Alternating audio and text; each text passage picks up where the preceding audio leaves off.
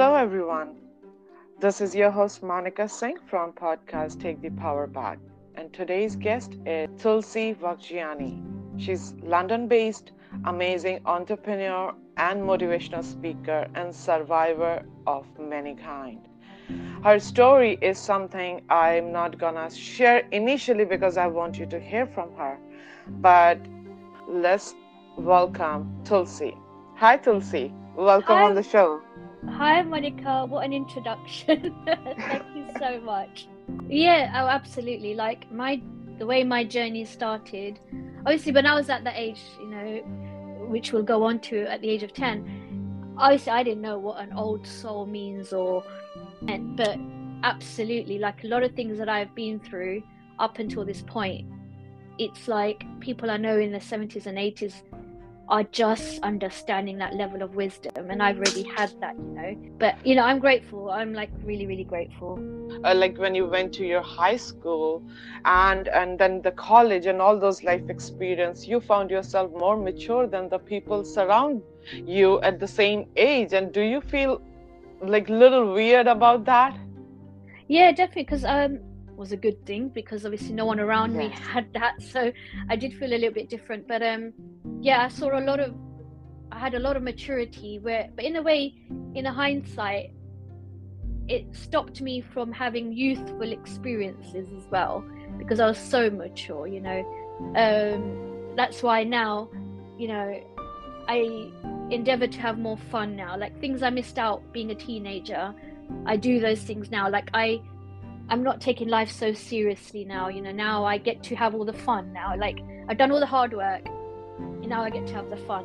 So it's not too late. It's never too late, and I'm enjoying my inner child, free spirit now. That's amazing. I mean, I think we have stirred up the questions and the anxiety of the listeners about your experience. Would you mind sharing a little bit with us? Absolutely. So yeah, I mean, yeah, we don't want to tease the listeners anymore, but yeah. So my journey started at the age of 10. So prior to the age of 10, I had a really great childhood. Very fortunate. I've grown up in London, in the UK. Yeah. So of course, with that in mind, we were just like, okay, fine, we'll go. I remember fighting with my brother on the plane, and he got the window seat. I was really annoyed because Oh my God. in Yeah. London we have green fields, but we don't have blue skies. We're never fortunate enough to have a lot of sun. So it was a beautiful view. I just remember fighting. And then the next voice I hear is my grandmother's voice, who I left back here in the UK. And she's talking to me, and I was a bit like, what's she doing here? Yeah. And she said to me, Tulsi, you've been involved in a plane crash. So I'm like asking her, where's mom, dad, where's Kamlesh? That's my brother. And then that's when, I mean, she was crying. So for anyone who would know my grandmother of that time and generation, is, women didn't cry. They were shown to be very stern and iron-like almost. And, so the fact that she was crying was very unusual. So Gee. where she's told me that this has happened, but in my head, all I'm thinking is she's come on the plane to surprise us and join us on this holiday. So in and out of sedation, obviously, like I'm not comprehending the information. Yeah. And my eyes are bandaged, I'm on life support machine at the moment, at that present moment. And yeah, so she's crying, she's telling me that it doesn't register. And then I next hear a young medic's voice who's pretty much telling me the same kind of information, but he was like, don't worry, Tulsi, I'm going to look after you. It's okay. Like, almost like telling a child, don't worry, you're fine, I've got you. But to me, that could have been the air steward for all I know. It didn't make sense who this guy was.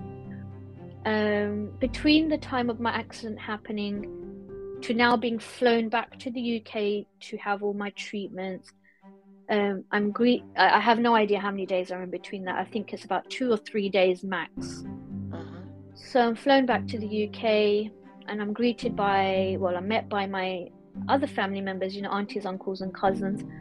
And again, it's the same kind of information that my grandma told me, like, you've been involved in a plane crash, mom, dad and Ganesh are no more, you look different, but don't worry, everything's going to be fine. To me, that didn't mean anything, because as far as I know, I'm still on the plane. Yeah. and I'm still fighting with my brother, and I've heard my grandmother's voice. So in my head, she's in the plane. Now it felt like all my cousins and aunties were on the plane. So it's almost like they surprised us. But what I wasn't registering was the information they were telling me. So yeah, so like I said, a few days have passed in between. Now I'm back in the UK, at the Burns unit in Essex, so not far from where I am.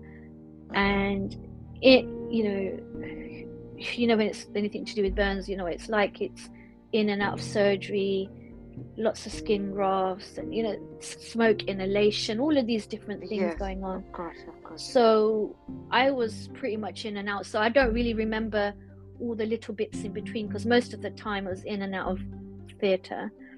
And then it's about 4 to 6 weeks after the whole accident and me coming to the UK where the opportunity comes where I can remove the bandages from my eyes now. So I was really keen to see myself, because everyone talks about me looking different, but what does that really mean? Because exactly. Yeah. to a 10-year-old, looking different could be, I've had my hair cut, or I've got a different outfit, or I've grown tall, but that's it. So I was really keen, and I think the nurse and the doctors were a little bit like, I don't think she really understands the gravity of this. Gravity of it. Oh my God. Yeah. So they removed the bandage, checked my eyes, they were fine, and then literally the moment came where the holding the mirror up. But I was so excited because internally I still felt like the Tulsi from before, where boisterous, loud, jovial, the one who's always laughing about, joking and all of those things. So I was still that person. But when I held that mirror up, it was like, I think for me, that's when life changed. Because when I looked at myself in the mirror, I literally thought somebody drew that face on.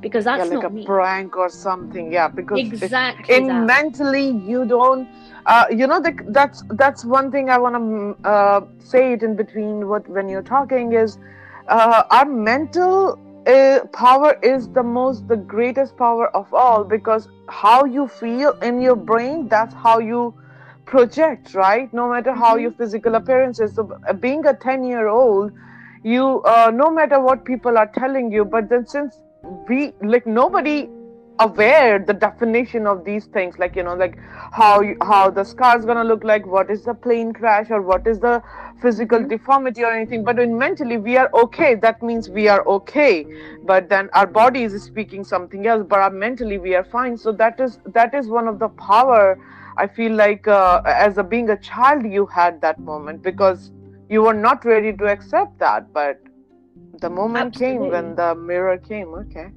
Yeah, and then I looked at myself, and I thought somebody drew that face on. But when that person in the mirror was moving their eyes and their mouth, it's when I realized that's me. And then I looked down at my left hand. At the time there was like metal rods sticking out the fingers because they were straightening them, and the scars were red raw, and those bandages. So of course in that split moment I thought, okay, something has happened. Yeah. But even now, whether I was naive or optimistic or whatever you want to call it, I literally thought in a year's time there's going to be this magic cloth, these scars are going to go away, so this is not a big deal, is kind of what I saw it as. And then again, when I'm in hospital, everyone's going to treat me as Tulsi because they don't know different. Plus they see people with burns all the time, so to them it's no different. They don't treat anyone different. So I was in a really safe environment in hospital. It's safe as in no one judging me, no one made me feel different. Okay, I look different, but that's it. They treated me as me. So left hospital, being discharged, back into the real world, so to speak. And it's there that now I notice how different I really am, because it's now in these moments where people are staring, calling me names, crossing the road in case they catch something, or throwing things at me to see if I have emotions. Oh my God. These are just some of the examples of the bullying that sort of started. And being 10 and being subjected to that soon became my norm, and I don't know if you're really familiar with this, but it's like having a visible difference. In my case, a burn. It's almost like the world telling you, well, accept the name calling and accept this, because that's part and parcel of having a visible difference, because it suddenly became anyone around me would just get on with this. Okay, this is what's going to happen. Yeah, It's yeah. almost They like are making you to accept it more than something else. It's like you have to deal with it now. It's like exactly, because you've it's, got this, you have to deal with it, because they don't know what else to do with it. Now, obviously, growing up, then that's what I thought, what I should accept, even though it never felt right. yeah. I didn't know how to question it. So yeah, so that all stemmed. I was in and out of hospital a lot, skin grafts, outpatients, physio. It was just ongoing. I missed quite a lot of school, but my school again was a safe space. The best of friends, felt so safe, so good. Everyone, made me feel inclusive. I had no form of bullying in school. Wow, But it's that's unusual, by the way. Otherwise, like bullying start from the school, right? That's completely, what and I it does. heard. No, it does, Wow. because everyone's got their own insecurities and stuff, and we're all projecting onto each other and all of these things. But I was Yeah. so fortunate. I mean, they're still my friends now, so that shows you just the level of maturity even they had at that time, and it's something that I'm, acknowledging for them as well, saying, look, to be able to deal with somebody who looks different, very different, not just slightly, very different, Slightly. Yes, but yes. they accepted me for me. They never saw Tulsi the one with burns. They never saw Tulsi the one that you pity on. They saw Tulsi that you just include in everything that you would do anyway. That's And amazing. it Wow, I really is. love that. Right. Oh Uh, my God.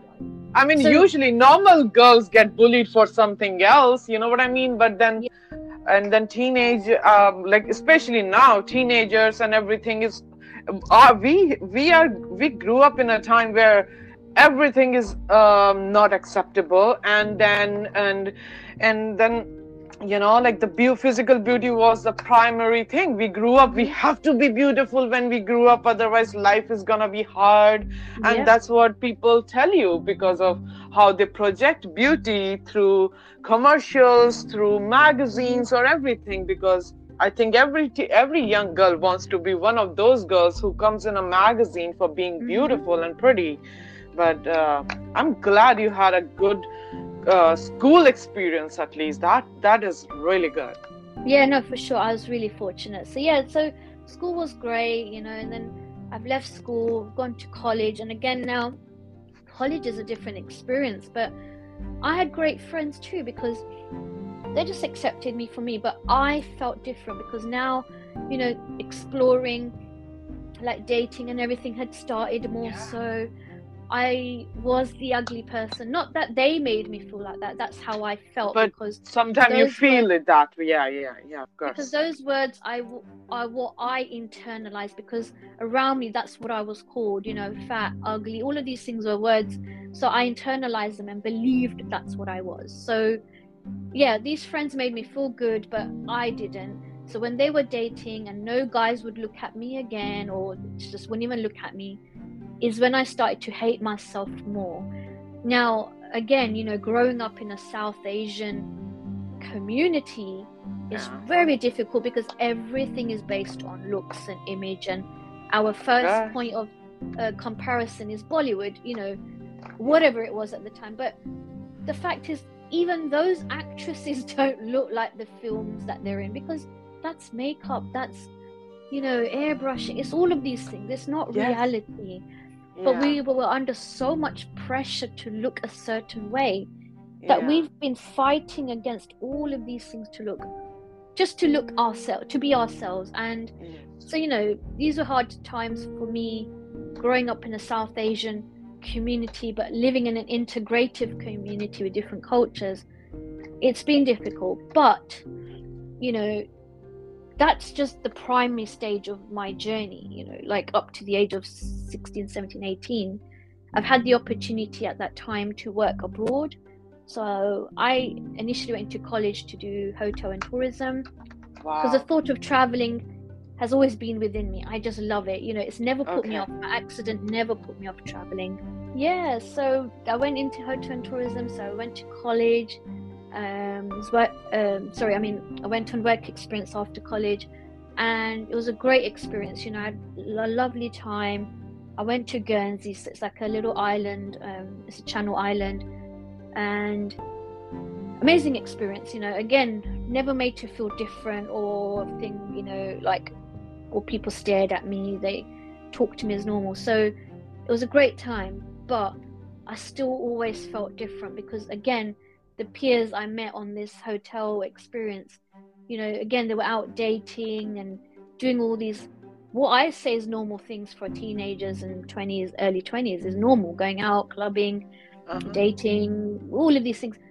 I just couldn't experience that because, again, no guy was looking at me twice, Yes.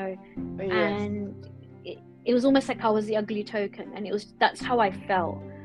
So in that time, my depression had started, but it wasn't so obvious then. It's when I flew back to London from Guernsey, and real life is starting again. It's literally now, it's those feeling low, and the depression was now taking shape in respect that I was overeating. So for me, eating was my way of dealing with this. I'd done alcohol, I'd done drugs, but none of them really, nothing really Helping happened with it. you. It didn't help Okay. me. So I was like, no, I'm not going to keep feeding this poison into me. But obviously I was feeding poison in a different way, but it was with food this time.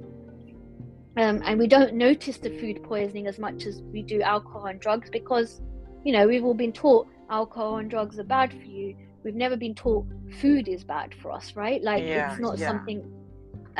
So obviously, yes, there's not great food, and yes, there's lovely food, healthy and unhealthy. But that time, it didn't matter to me. I was whatever I could eat. I was, of course, my You were weight was feeling you were eating your emotions, whatever you were feeling. completely. That was food became your coping mechanism, which is, Well, yeah. at the time it did, in respect, because it just meant, but on one hand, I was being called fat, like, especially from the community, because, again, we Oh, had to be this really tiny, slim thing, because, oh yes, of in our course. South Asian culture, we know what it's like. Yeah, yeah. And so I wasn't. So obviously, weight's piling on, I'm not feeling good. Externally, I'm smiling through life. Internally, I just feel nothing. And, by that stage now, it's almost, 3 years into my depression. My average dress size here in the UK, because I know in the States is very different. Here in the UK, I was an average 14, and in the 3 years of the height of my depression, my dress size had got up to 22, 24. So it pretty much doubled, really. So Yeah, no, you've it was just that was my measurement, because I'm a really small girl, as in I don't have height, so okay, okay, I it's get not that just what you're about the saying. size. The whole idea Yeah. is it's the health as well. So Yeah. anyway, Okay, so yeah, yes. I'd gone up to that size. A good friend from college so reworded the whole thing very differently. She said, look, I'm really worried about you. I said, no, no, no, I'm fine. She goes, no, I'm just beginning to worry that your health is getting, like, there's issues going on with your health. This is not good. I'm not saying you're big, and I'm not saying anything like that. It's just I can see this has taken a toll on you. How can I help you? That is completely different to everyone telling me you're fat, you need to do something. So you Yeah. see, there's different ways of doing this. Exactly. The wordings is different and that makes a lot of difference. I get that. Yes, definitely. Absolutely, compassion is everything. Helping someone with the right guidance is everything. So yes, so she did. And me and my auntie at the time joined the gym, and just to do something, and I really enjoyed it. I like started to feel really good. And then I met my Pilates instructor there, and she helped me a lot in my journey. So my body shape was changing, my confidence was getting a little bit better, and that's not because the weight was dropping, it's just because I was feeling good. So of course the weight was dropping slowly. Then in that time, I went in a relationship. So it was like I put everything into it. Like, this was my all. Yeah. And Yeah. because suddenly somebody saw interest in me. And Now, what somebody it saw was, you beyond what people see, which is, yeah, beautiful. Okay. which felt like that at the time. Yeah. So again, I put my all into it. And then what happened was, it, I put more into it than this person did. And that's completely fine too, because again, I was so gripped by the fact that somebody's willing to accept me. And Yeah. I know a lot of people in the visible difference community have felt this somewhere along the line, where when someone pays them attention, it means so much. But now what it also means is, some people don't know how to handle it, so they might leave the relationship because they don't know what to do. It's too much. So to Yeah. be with someone like me, you need to have a sense of maturity, otherwise Of course. we're not going to work. Because now obviously I'm in a different place, but at that time when I was with that partner, like I said, I did suffocate the relationship. Anyway, it broke up. I was so devastated that I literally almost felt like I just couldn't cope, literally heartbroken. And then in that time, a degree came up in complementary therapy, specializing in Pilates and therapeutic massage. So these are areas of my interest as well now. And I was like, right, I'm going to do this degree. It's going to be great. So I did, and I got really engrossed in it. Brilliant, feeling really good. And then in the midst of doing my degree, life was about to change again in a drastic way. Okay. So now it's like, okay, so up until from my accident to this stage, 16 years, relatively normal. And I mean relatively normal, like no other health implications, just going along with life. Then in the midst of doing my degree, not feeling well, got to my GP. He said I had high blood pressure. For someone at 26, it was very high. Went, obviously it sent me for blood test. Came back, it showed had high creatinine level. And he's like, okay, look, he goes, I don't want to alarm you. It could be just an acute thing, like an infection or something. We don't know. He gravely knew, like, this doesn't look good, but he didn't want to put that on me. He sent me to the A&E department, emergency department. Here in the UK, emergency department, we're talking about 13, 14 years ago, your waiting time would have been averagely 2 to 3 hours to be seen. Wow. Okay. But I was seen within 20 minutes. I was admitted onto the ward within the hour. Oh, it was that serious. That's serious, Wow. but I Oh didn't my God. even know. Okay. You didn't feel anything in your body that why? Oh wow. My mind focus was, I just want to be in my lecture theatre because I'm missing out on my favorite subjects, and what am I doing here? Because to me, it didn't feel like this was a big thing. Yeah.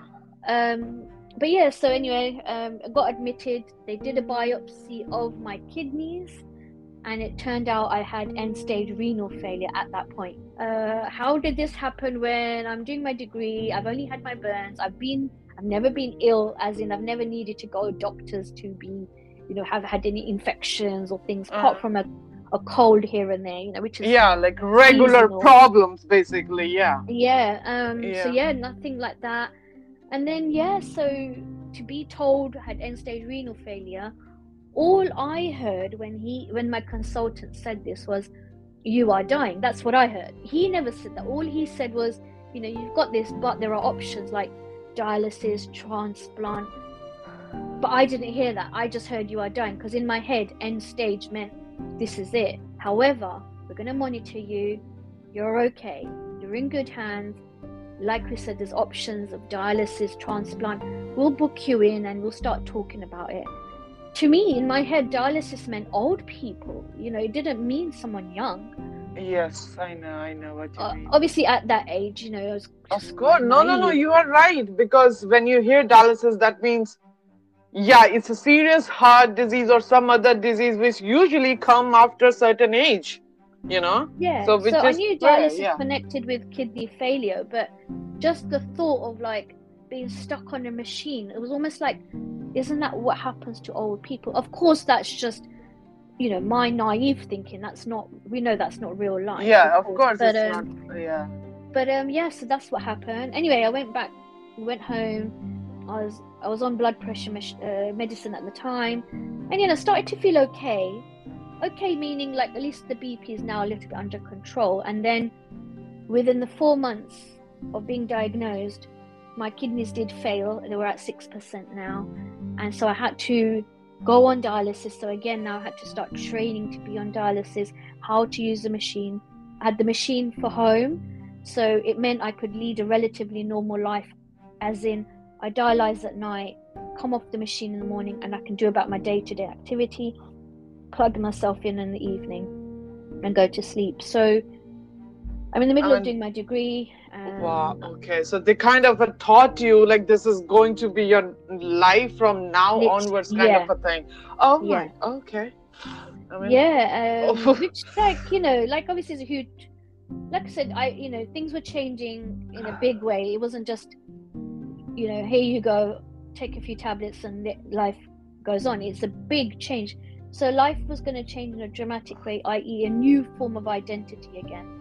So my burns are like now on the back burner, so to speak, and it's now my focus is literally survival for health. Of course.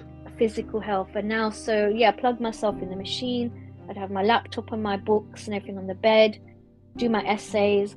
Obviously, sometimes I'll go sleep, good time. Otherwise, I'll be doing essays all night.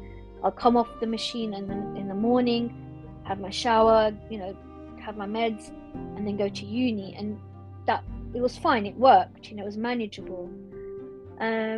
So I deferred one of my modules so that my degree became part-time, just so it was manageable. And then I finished my degree 2008, and November I graduated. And then just soon after the graduation, I started to renovate my house.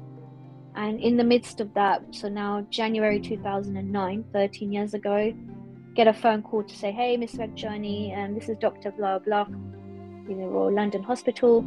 We have a kidney for you. At which point, at 11 o'clock at night, I'm not going to take that phone call seriously, because who rings at 11 o'clock at night, Telling you that, yeah. Yeah, it's a home phone as well. So, yeah, they called me and I said, oh, okay, well, I've got, meeting with the builders and architects tomorrow. When can I let you know? So thinking this is not even serious. And he said, you do realize this is a near perfect match. You've waited 3 years for this. You've got 5 minutes to decide, because otherwise this is going to someone who needs it. Someone else on the list. Okay.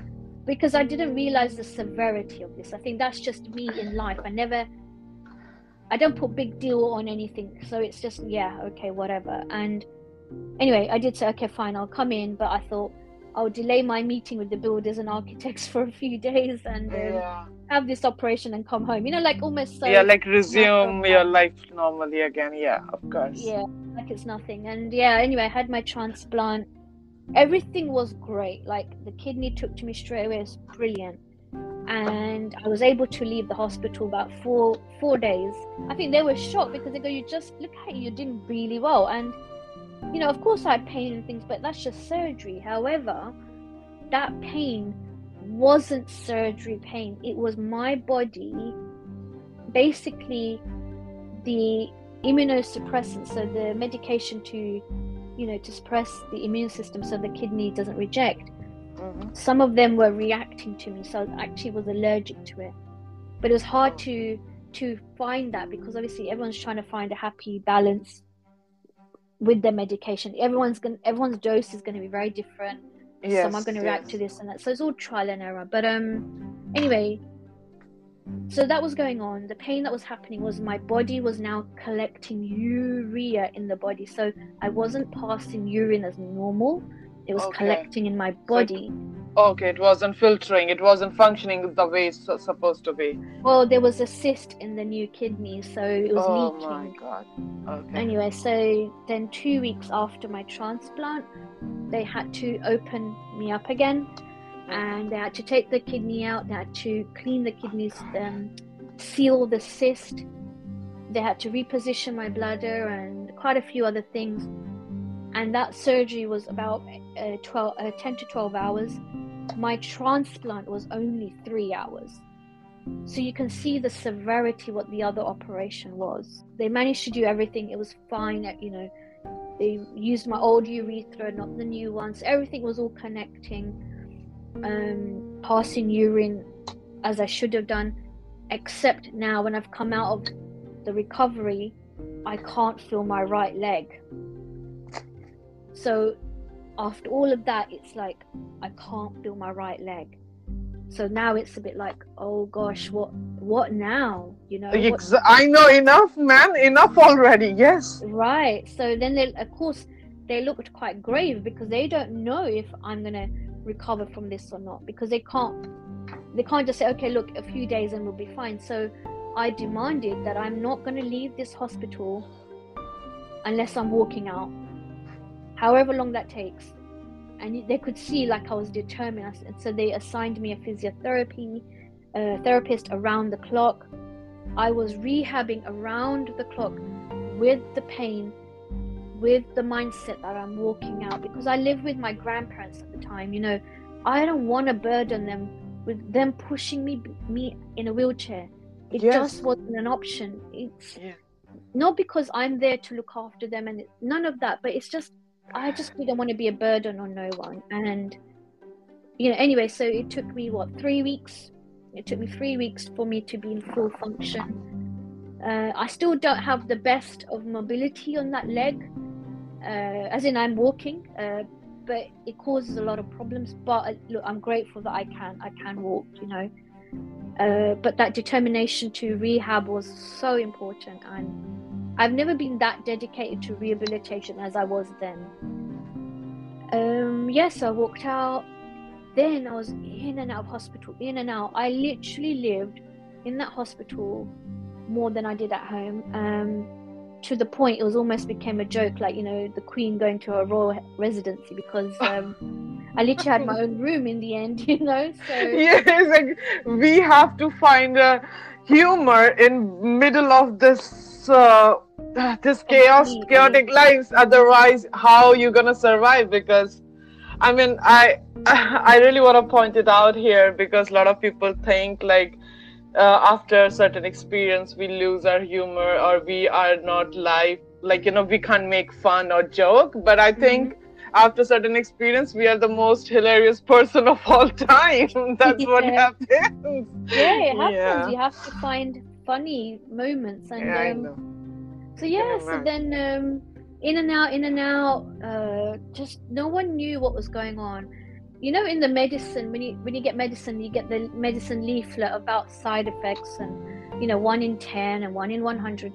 So my case almost became 1 in 200,000, where they just couldn't work out what was going on. Why is she coming back in? What is going on? You know, and it was because one of the immunosuppressants that I was on was affecting me so badly that at one point I didn't even have much white blood cells, and they literally thought, how are you still standing? I was like, I don't know, I'm still here. I didn't feel any different. I just put it down to exhaustion because of medication.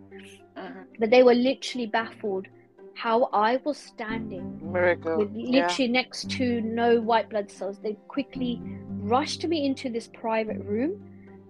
They started to put all their mask and, you know, protective gear on in case I catch anything. And I had my last rites read. I couldn't even tell my family that I could be dying. I couldn't. I didn't know how to. Yeah. Enough. But already they have heard and listened, so you wanted to keep it.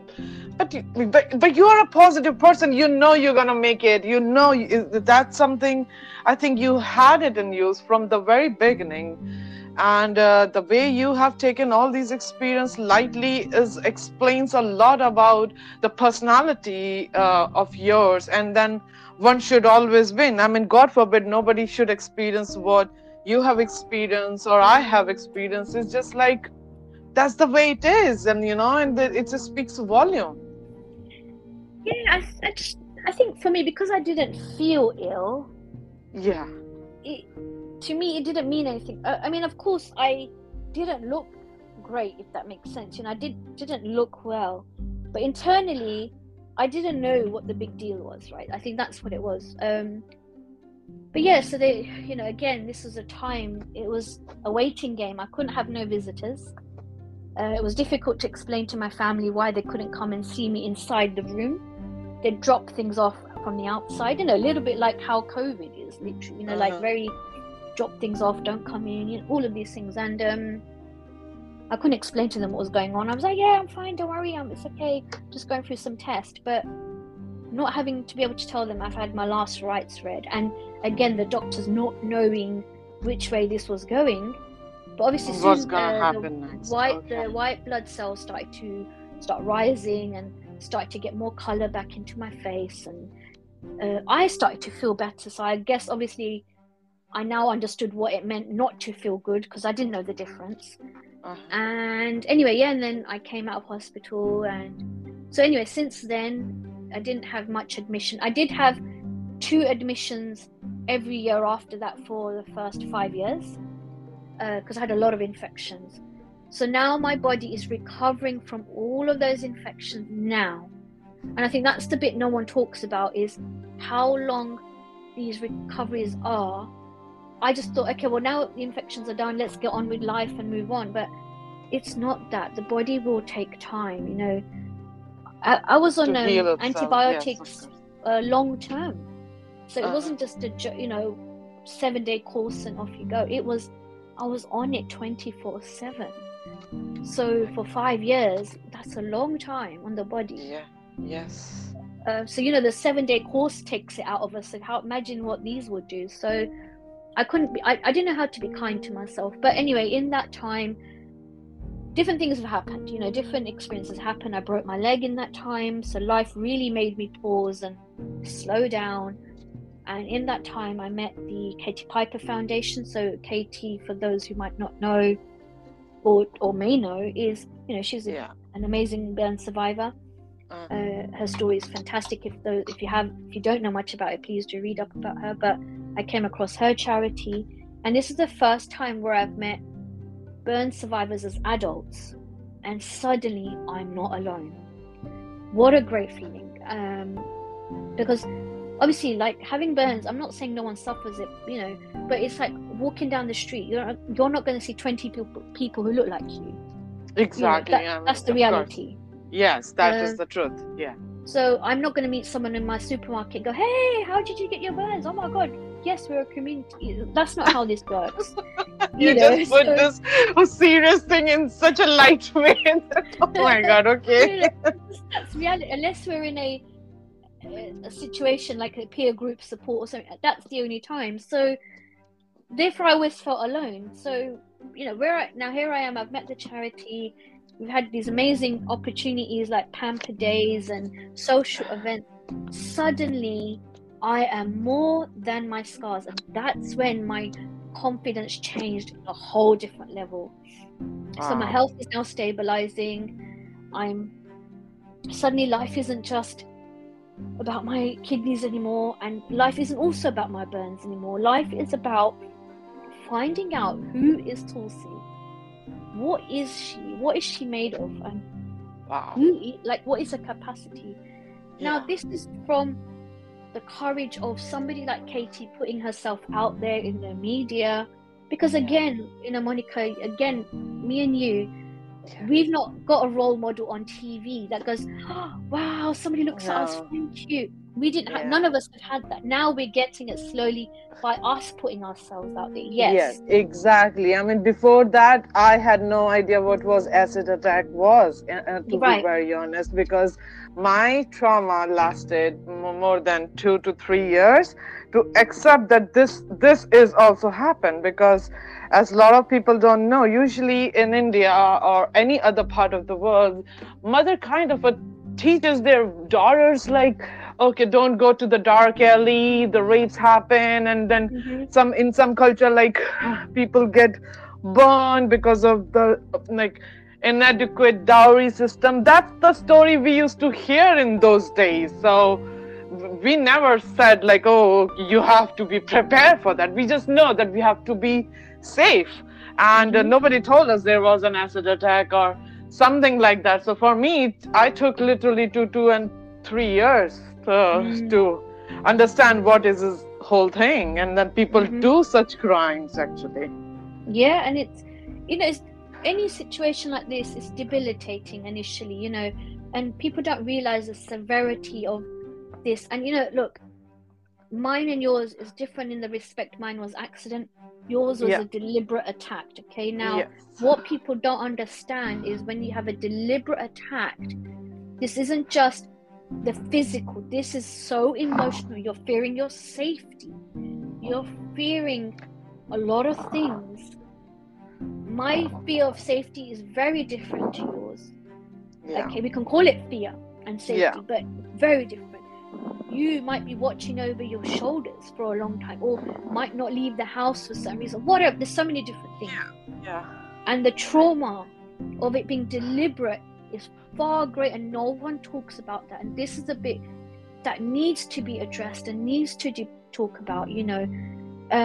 Mine in an accident format is different as well. Again, yes, our burns can look similar, but the stories are very different. And that's something, we do need to highlight, and we do need to show taking someone's life in that way, in a deliberate attack, is absolutely cowardly and malice. And there's no room for empathy in any of that, like for the perpetrator, anything. There's no excuse. The conversation isn't just about the physical. That, I'm not saying it's the least of our worries. I'm far from it. I'm not gonna, downplay it. But the rehabilitation post-accident, post-trauma, post-attack, it's long-term. This isn't something goes with. This is, look, I'm now 32 years on from my accident. There are still things that affect me now on the physical level, okay?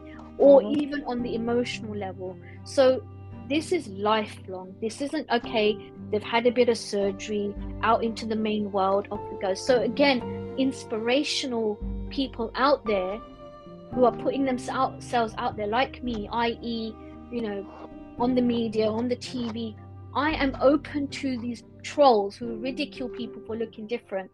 But I do it for my 10-year-old self who didn't have anyone. This is the courage I got, that it's okay to be us.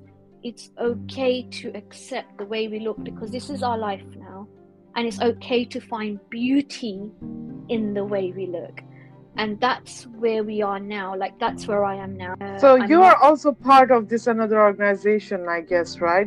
Changing Faces. So Changing Faces is a leading UK charity helping people with a visible difference. So that covers people with a birthmark, scars, skin conditions. It's a big spectrum. Amazing. I get to do the most amazing campaign work, and I'm campaigning for people who have a visible difference, but haven't had the fair opportunities in life. So lots of amazing campaigns. So for those who get a chance to read up about it, do check them out. Changing Faces UK campaigns that I've done. The most famous one that I've done recently was I'm Not Your Villain. So it's campaigning for better representation in movies and TVs.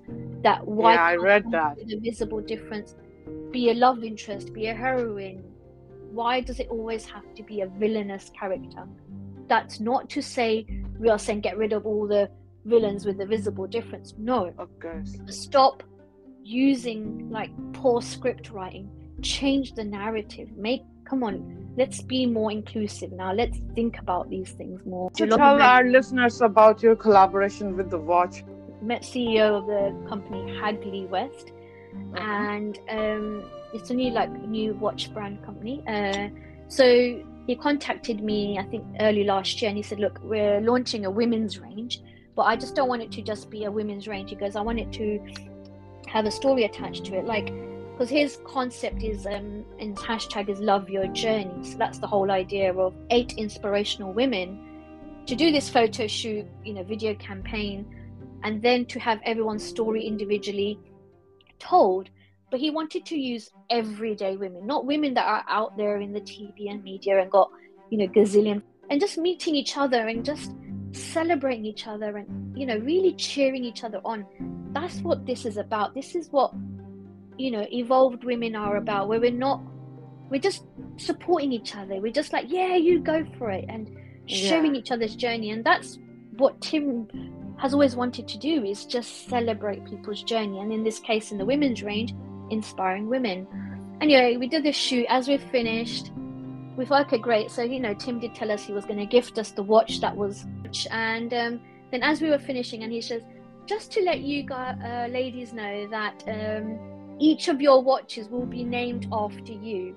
To which we were just like, what? Oh, what? I was on the art. Yeah. So oh yeah, God, we're like, wow. So everyone's got their own name attached to the watch.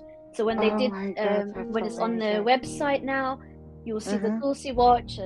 There's an amazing woman, called Linda. There's Sarah. There's Nikila. There's Nicola. So these are just the ones that I worked with, and then there's 3 other women.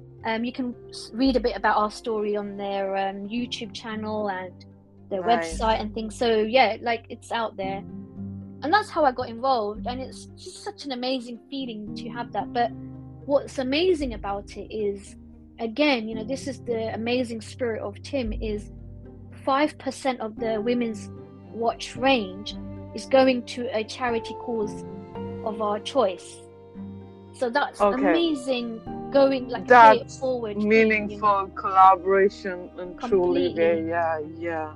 So I've chosen mine, they've all chosen theirs, and that's what's nice, is it's going to be ongoing. It's not just a one-hit wonder. So every 6 months we'll get like an email, this is how much has been sent to your charity, for how just beautiful it all, and it just feels so organic, so natural, so compassionate. And this is how we're going to change the world in respect, one by slowly. one. Yes. Did you really wanted to study fashion, and then you just didn't I've never pursue been further? into the fashion. No, I've never been into the fashion industry. I started off in hotel and tourism. It was in the tourism industry where I applied for a job to be front of house in the hotel, because I like working with people. I like people rapport, and I got a letter back saying, dear Miss Vagjiani, unfortunately you didn't get the job, your face does not fit the company, blah blah blah. And I saw that, obviously, rejection, but I didn't read your face doesn't fit the company. It literally meant, we cannot have someone who looks like you in the front of house. So already, that seed was already planted, that Tulsi, because of your face, you're not going to get these type of jobs. Then Oxford Street was just one of those. Oxford Street obviously is where all the main retail shops and that are. It's where you go for your Saturday jobs.